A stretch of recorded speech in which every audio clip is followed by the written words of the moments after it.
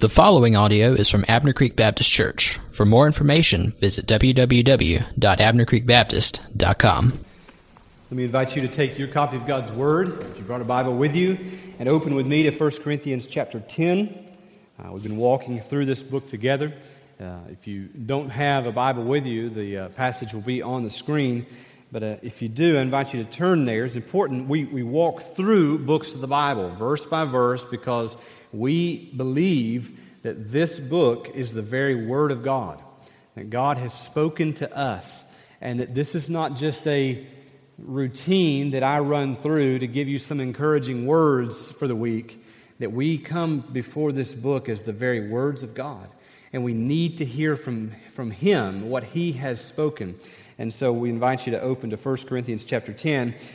In just a minute, we'll read verses 23 through chapter 11, verse 1. This is one of those times when whoever divided the Bible into chapter and verse, in my opinion, stopped one verse too soon. I think chapter 10 probably should have gone through 11, verse 1.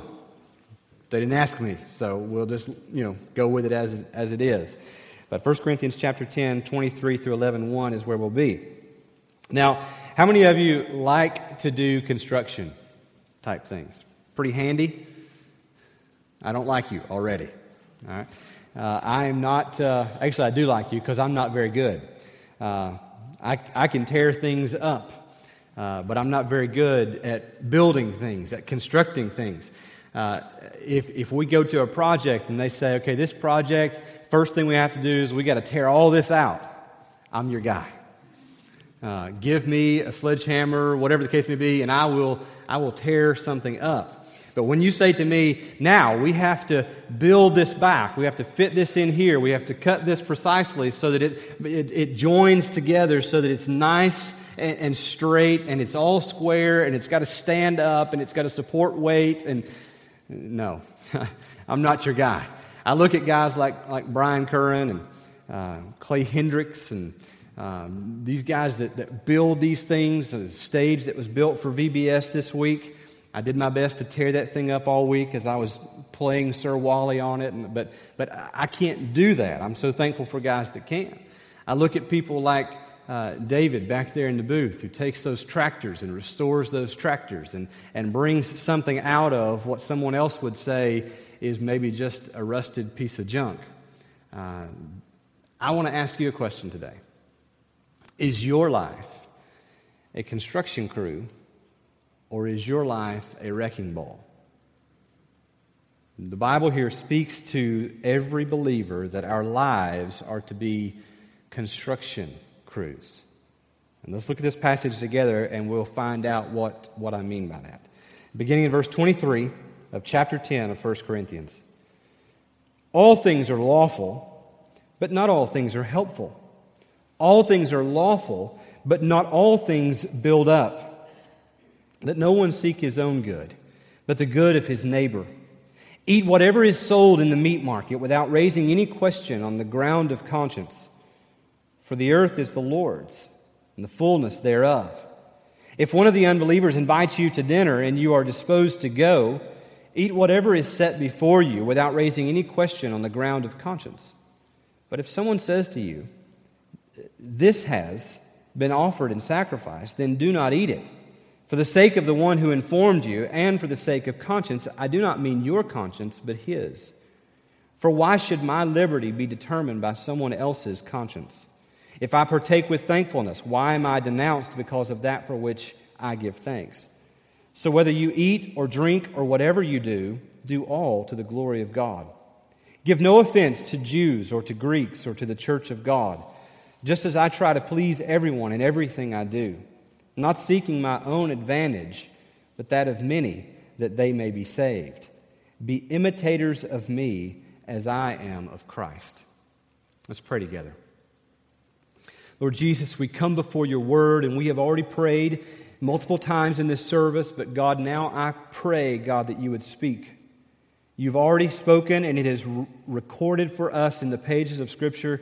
But God, now I pray that through me, your preacher, that you would speak to us the words of life. For your own name's sake, amen. This morning we come to this, and Paul has been talking to them about their insistence on wanting to eat in these temples. And last week we looked at 1 Corinthians chapter 10, the previous section, where Paul says to them, flee from idolatry. Don't eat in these pagan temples, because what they sacrifice to idols, they're really sacrificing to demons. And so he deals with this there, and he says, you cannot participate in the worship of demons in going to these temples. These temples in their culture, in their city, were almost like restaurants in our city.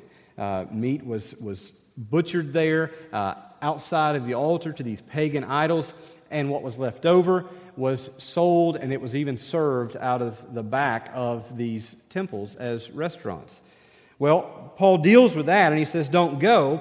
But then there's a loose end that he has to tie up, and he says to them, beyond that, some of this meat is going into the meat market, and he wants to address that. Now, if you're familiar with Paul at all, you know that sometimes Paul writes just stream of thought.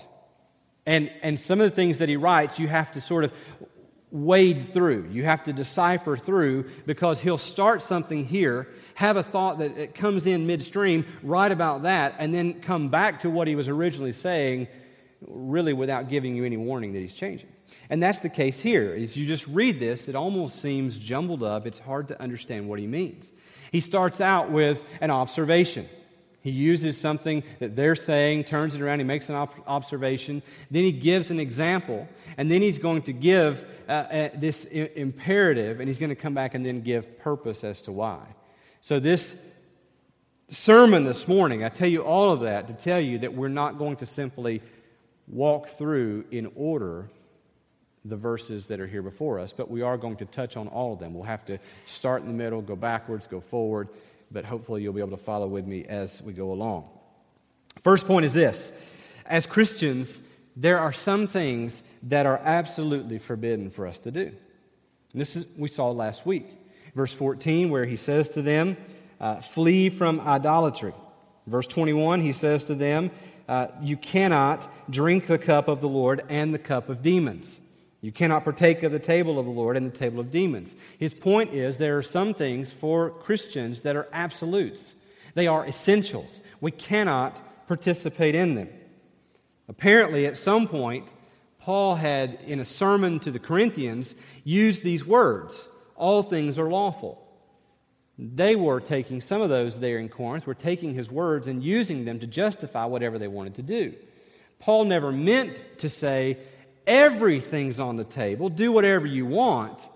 What Paul was saying, and he explains it in chapter 6 of 1 Corinthians, that when he said that, all things are lawful, he was talking about those gray areas where the Bible has not specifically called something sin.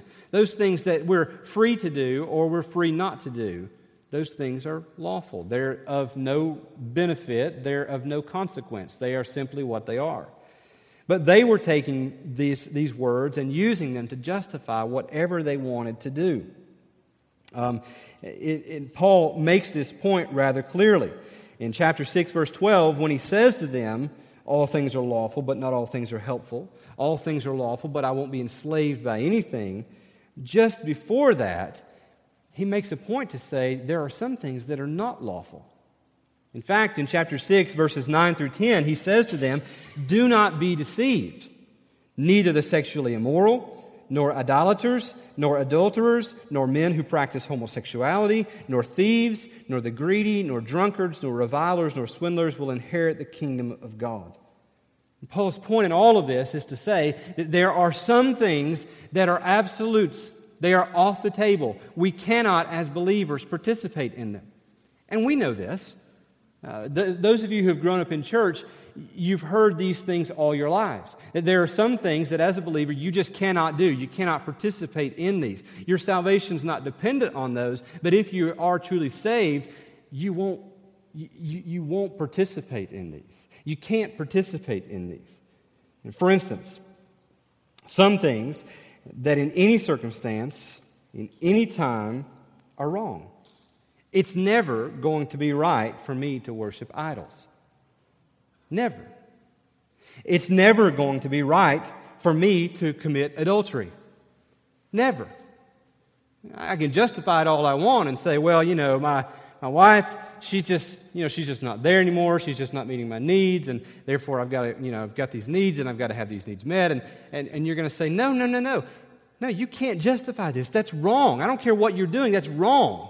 It's never right to commit adultery. It's never going to be right for me to abuse my children. It's never going to be right for me to pull for the Gamecocks. Just saying, I think that's in there somewhere. I don't know. There are some things, I kid about that, but there are some things that are absolutes that we cannot touch. We cannot do. If we take the name of Christ, we cannot do these. Okay? Then, second point. In other things, we are absolutely free. You look at verses 25 through 27. He says, eat whatever is sold in the market, without raising any question on the ground of conscience. For the earth is the Lord's and the fullness thereof. If one of the unbelievers invites you to dinner and you are disposed to go, eat whatever is set before you, without raising any question on the ground of conscience. He's just said to them, flee idolatry. You cannot eat at the Lord's table and at the table of idols. He's told them, stay away from eating in these temples. But then he points out to them and he says to them, in the matter of eating, you're free. It's not meat that's the problem. Paul's point is that once the meat goes to the meat market, it's just meat. That's why he quotes Psalm 24:1 when he says, the earth is the Lord's and the fullness thereof. God owns everything. He's made it all. He's made it good. This is the same phrase that's used when Moses goes to Pharaoh after the seventh plague, the plague of hail falling from the sky. And Pharaoh says, I've really messed up this time. And Moses says to him, I'm going to stretch out my hand and the hail will stop and you're going to know that the earth is the Lord's and the fullness thereof. Pharaoh, you're going to know that you're not the boss, that you're not God, that God owns it all. Paul wants them to understand that in this matter of eating, they are absolutely free. It's not meat that's the problem.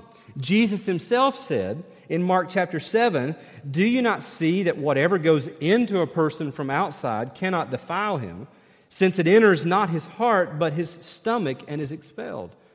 That Mark 7 passage even has a little qualifying addition there at the end of that I didn't read to you that says, thus he named all foods clean. Jesus here is saying food's not the issue. Paul did forbid them from eating in the temples because they would have been participating in demonic idol worship. But once the meat goes to market, it's just meat. Therefore, he tells them not to worry about it. He says, when you go to the market, don't go to the vendor and say, that meat there, was that sacrificed in a pagan temple? Was it sacrificed to idols? He says, there's no need to. Just buy whatever you want in the market and eat it. It's not the meat that's the issue. He says to them, if an unbeliever invites you to dinner and you want to go, when they bring the plate to the table, don't ask them, wait, before I eat this, was this meat sacrificed in a pagan temple? Just eat it. The food's not the issue. You're free here. And just like there are some things that are absolutely off the table for us, that are forbidden, they are absolutes for us as believers, there are some things that are non-essentials. There are some things that we can participate in. There are some things that are liberties. They're neither good nor bad. They don't defile us, nor do they commend us. They're just what they are. They're just given by God, and they're liberties. We're free to do those. There are all sorts of things that would fall into this gray area. Things like playing cards. How many of you are from a generation that remember maybe your parents, your grandparents saying, you can't bring those playing cards in my house as long as you're under my roof? Anybody remember that? Yeah. Anybody dancing? Baptists, we don't dance. Now, that's probably for another reason. We probably can't dance, but, but we're free to. Things like R-rated movies, going to Disney World, having a drink, mowing the grass on Sunday, being a Clemson fan. I'm an equal opportunity offender, you know. I mean, you're free to do that. But he says not all things are helpful. Not all things are going to build up. You're free in some of these things to participate, but they're not all going to help you. They're not all going to build up. Just like the Corinthians, here's what the Corinthians were doing. The Corinthians were taking these things and they were saying, there are some things that are absolutes, off limits all the time, and there are some things that we're free in. And instead of looking at those things for what they were, instead the Corinthians there in Paul's day were flipping those. And they were treating absolutes like liberties and treating liberties like absolutes. And the church is really no different today than it was then. We still in this day get things mixed up, don't we? Don't we take what God never meant to be absolutes and make them absolutes sometimes? Don't we take what God never meant to be liberties and treat them like liberties instead of absolutes? I want to make my third point to you this morning from the passage. Treating absolutes as liberties leads to pride and confusion. Treating absolutes as liberties leads to pride and confusion. Let's go backwards in our text this morning. We looked at 25 through 27. Look at verse 23. He says, all things are lawful, but not all things are helpful. All things are lawful, but not all things build up. They had misunderstood Paul's intention. He was speaking of liberties, these gray areas, when he said all things are lawful, not of these absolutes. He was speaking of non-essentials, but they were applying his words to essentials. They were taking things like idol worship and sexual immorality and arguing for their rights, their exousia, to practice such things. They were saying, why can't I? 1 Corinthians 5 talks about a man who has his father's wife, and the church is arrogant in it. They're proud of this. They're taking what is an absolute, God has said no, and they're treating it like a liberty and celebrating it. And at the same time, they are taking what is a liberty and they're treating it like an absolute. And this was leading them to become prideful. This is why Paul says in verse 22 of our chapter, shall we provoke the Lord to jealousy? Are we stronger than He? And this is what was going on. They were taking what God had said and twisting it to meet their own lifestyle. And Paul says to them, in doing so, this is making you proud. You think you are stronger than God Himself. You are giving your worship to other things. And God is a jealous God and will give His glory to no one else.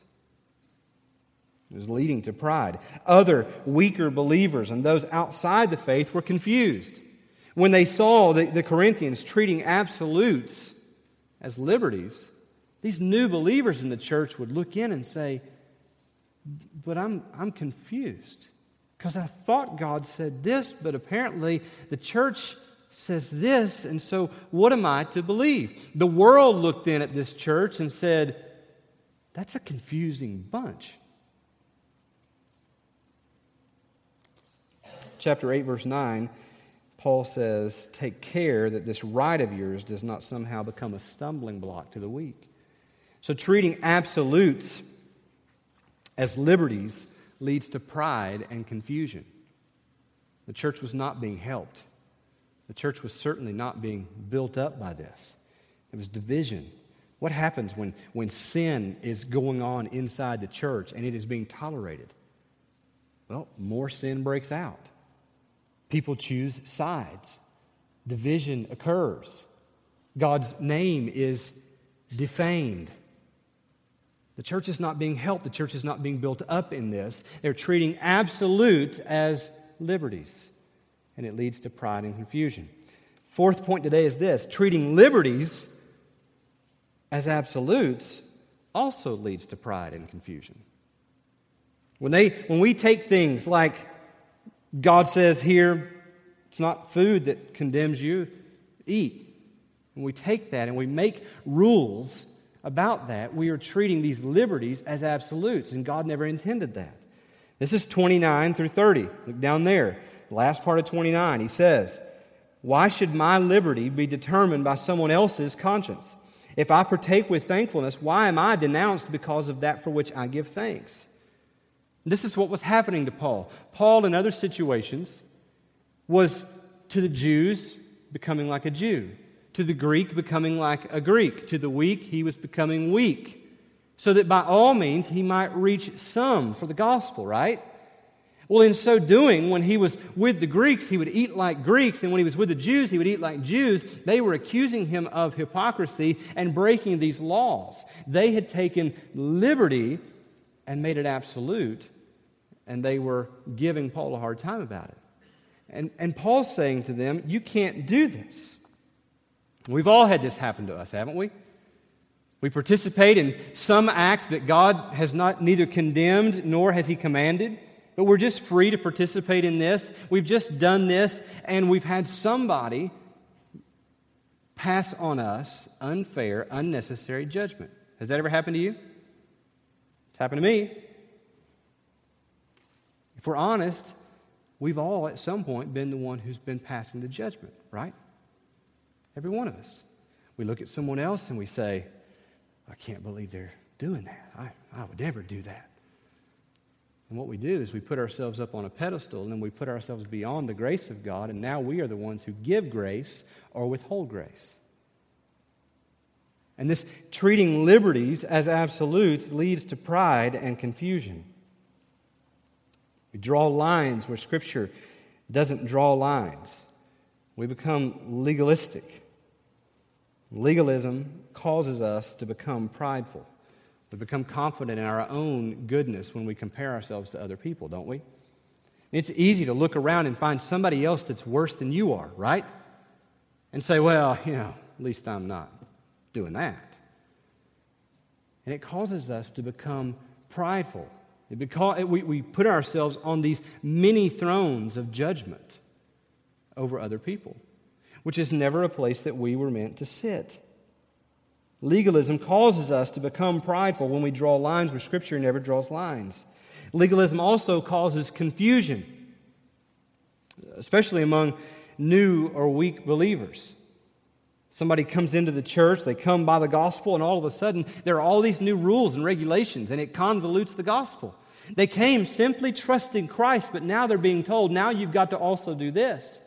You've got to be circumcised, or you can only eat these foods. And they're confused. Some of them, over time, are even drawn away. They're drawn away from the simplicity of trusting the gospel alone to now they're trusting in these things to keep themselves right before God.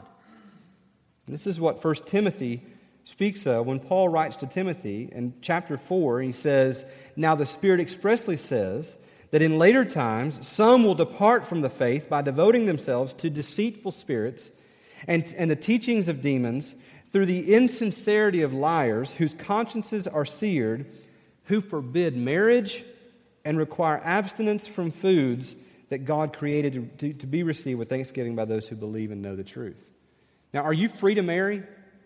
Absolutely. According to God's guidelines, you're free to marry. If you're already married, you're not free to marry again. If you're thinking about marrying someone of the same sex, you're not free to pursue that. But if you're in a relationship with someone of the opposite sex and both of you are pursuing this, you're free to be married if you are single. It's a freedom. You don't have to. It's not commanded, but it's certainly not condemned. You're free in this. We looked at this earlier in 1 Corinthians.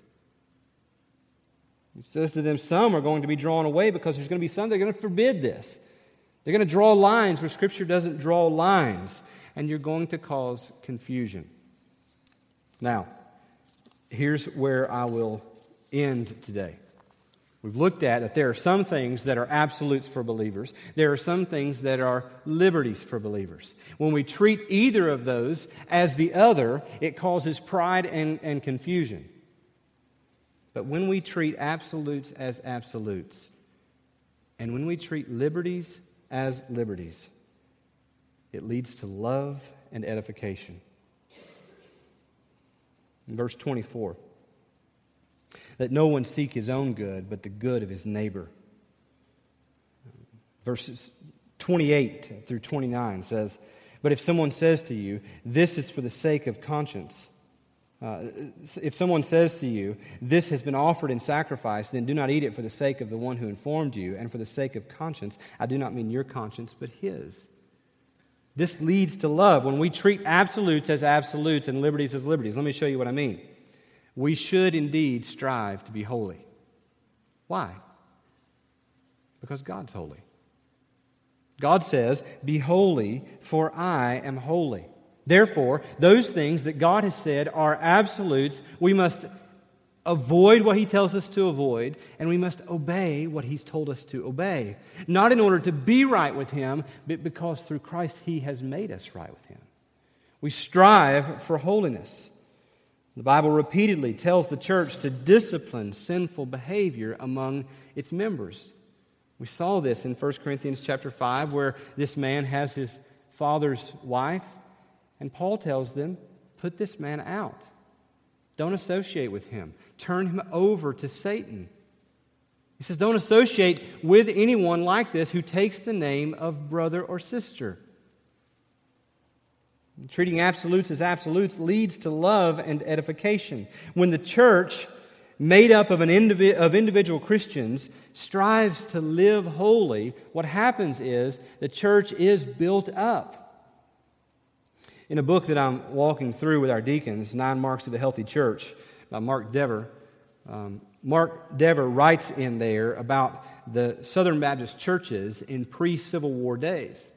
In the pre-Civil War days, the Southern Baptist churches every year excommunicated 2% of their membership for sin that they were refusing to repent of. 2% of the membership was excommunicated every year, not without going through the process of seeking to restore them, but if the person was obstinate in their sin, refused to repent and trust Christ, then the church would practice church discipline. 2% every year. Mark Dever goes on and he says this, Jesus intended our lives to back up our words. If our lives don't back up our words, the evangelistic task is injured, as we have seen so terribly this last century in America. Undisciplined churches have actually made it harder for people to hear the good news of new life in Jesus Christ. Now you say, well, I don't think that jives. That's just Mark Dever talking. I mean, if a church excommunicates 2% of their membership every year, I don't see how that helps the church grow. I don't see how that would build the church. Did you know that pre-Civil War Southern Baptist churches excommunicating 2% of their membership every year grew at a rate twice that of the population growth? Why? Because they took holiness seriously.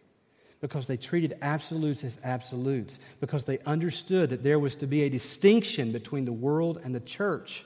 Not because we've got it all figured out and we're better and we're perfect, but because Christ has changed us and is changing us and calls us to holiness. So church, hear me on this. If you want to help the church, if you want to build the church, the best thing that you can do is not come up with marketing schemes. It's not to apply business principles to how we manage and run the church. The best thing that you and I can do is to take seriously the call to live holy lives.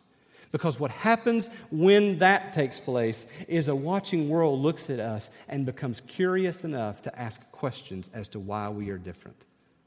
And it gives us platforms for the gospel. If we simply create a church culture where it's okay to be who you are. In fact, this is what we've done largely in America in the church today. We're a long way from the pre-Civil War church.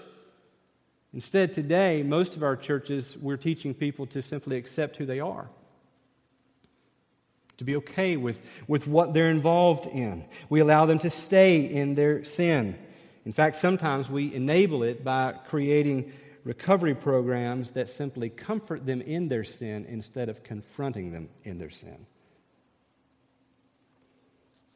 We should be people that strive for holiness. When we strive for holiness, not perfectly, you will mess up. But when we take seriously this call to be holy because our Father is holy, the church is built up. Love is fostered.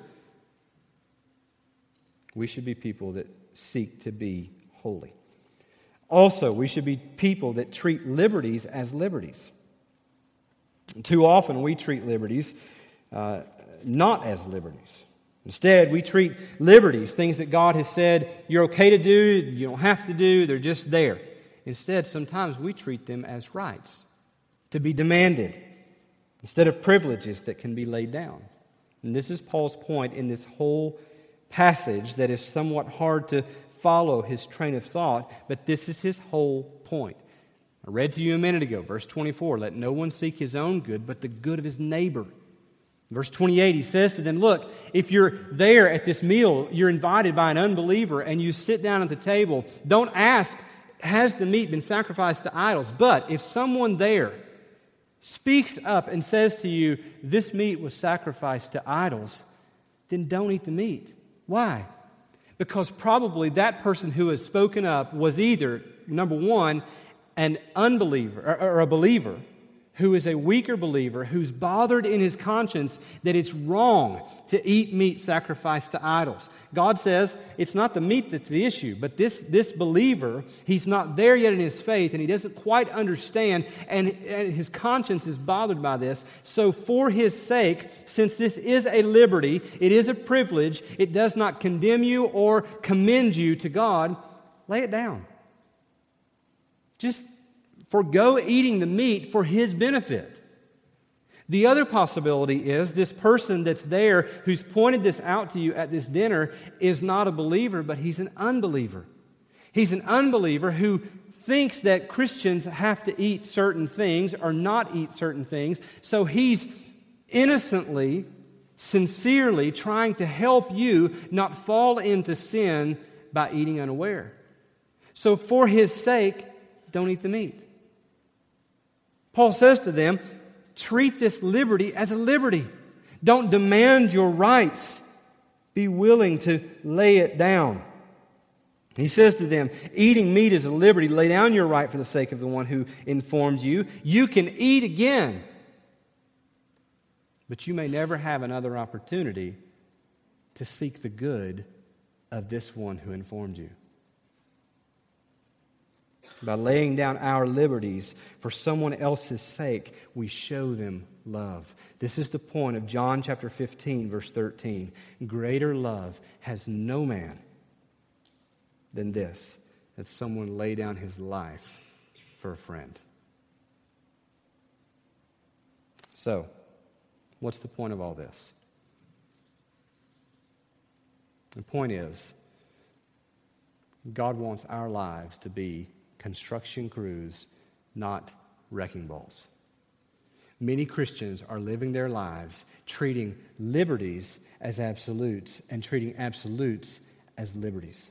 We come to things that are neither condemning us before God nor commending us before God, and we could lay them down to serve our brothers, our sisters, the watching world, but instead we think that we are entitled and owed something, so therefore we demand our rights. And we don't want to sacrifice at all. And Paul says, be willing to sacrifice. We come to things like absolutes where God says, don't do this, or follow me in this. And we treat that as if it's optional, as if it doesn't matter. And we're not serving one another in doing that. We should be models. This is Paul's point, and I'll show you this. I'll just ask you this question, and I'll follow out the rest of the passage. How should we live? Number one, to the glory of God.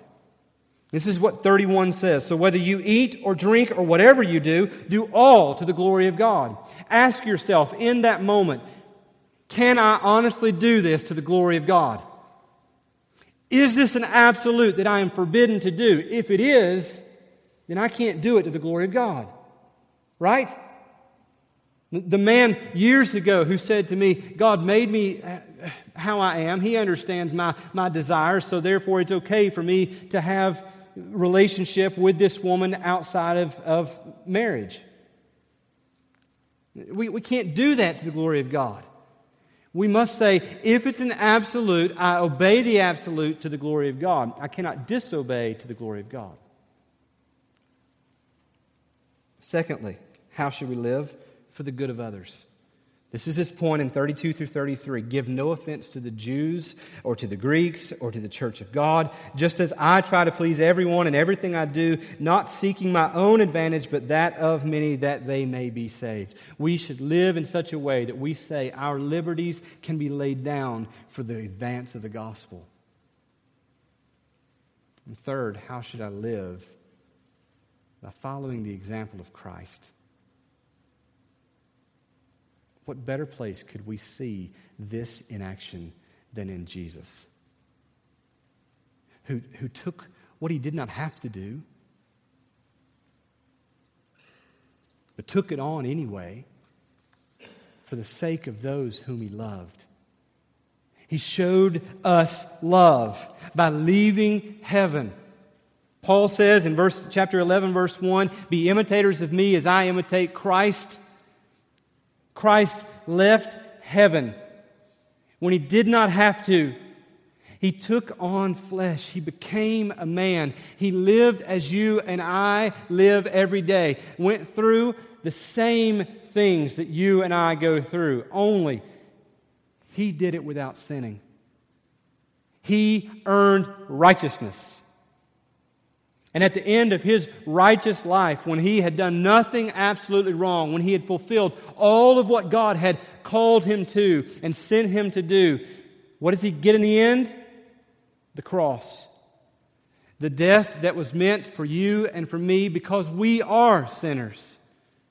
Jesus, the innocent, goes to the cross meant for the guilty, takes the punishment that was meant for us upon himself. The Bible says, he who knew no sin became sin for us, that we might become the righteousness of God. His righteous life is credited to us. Our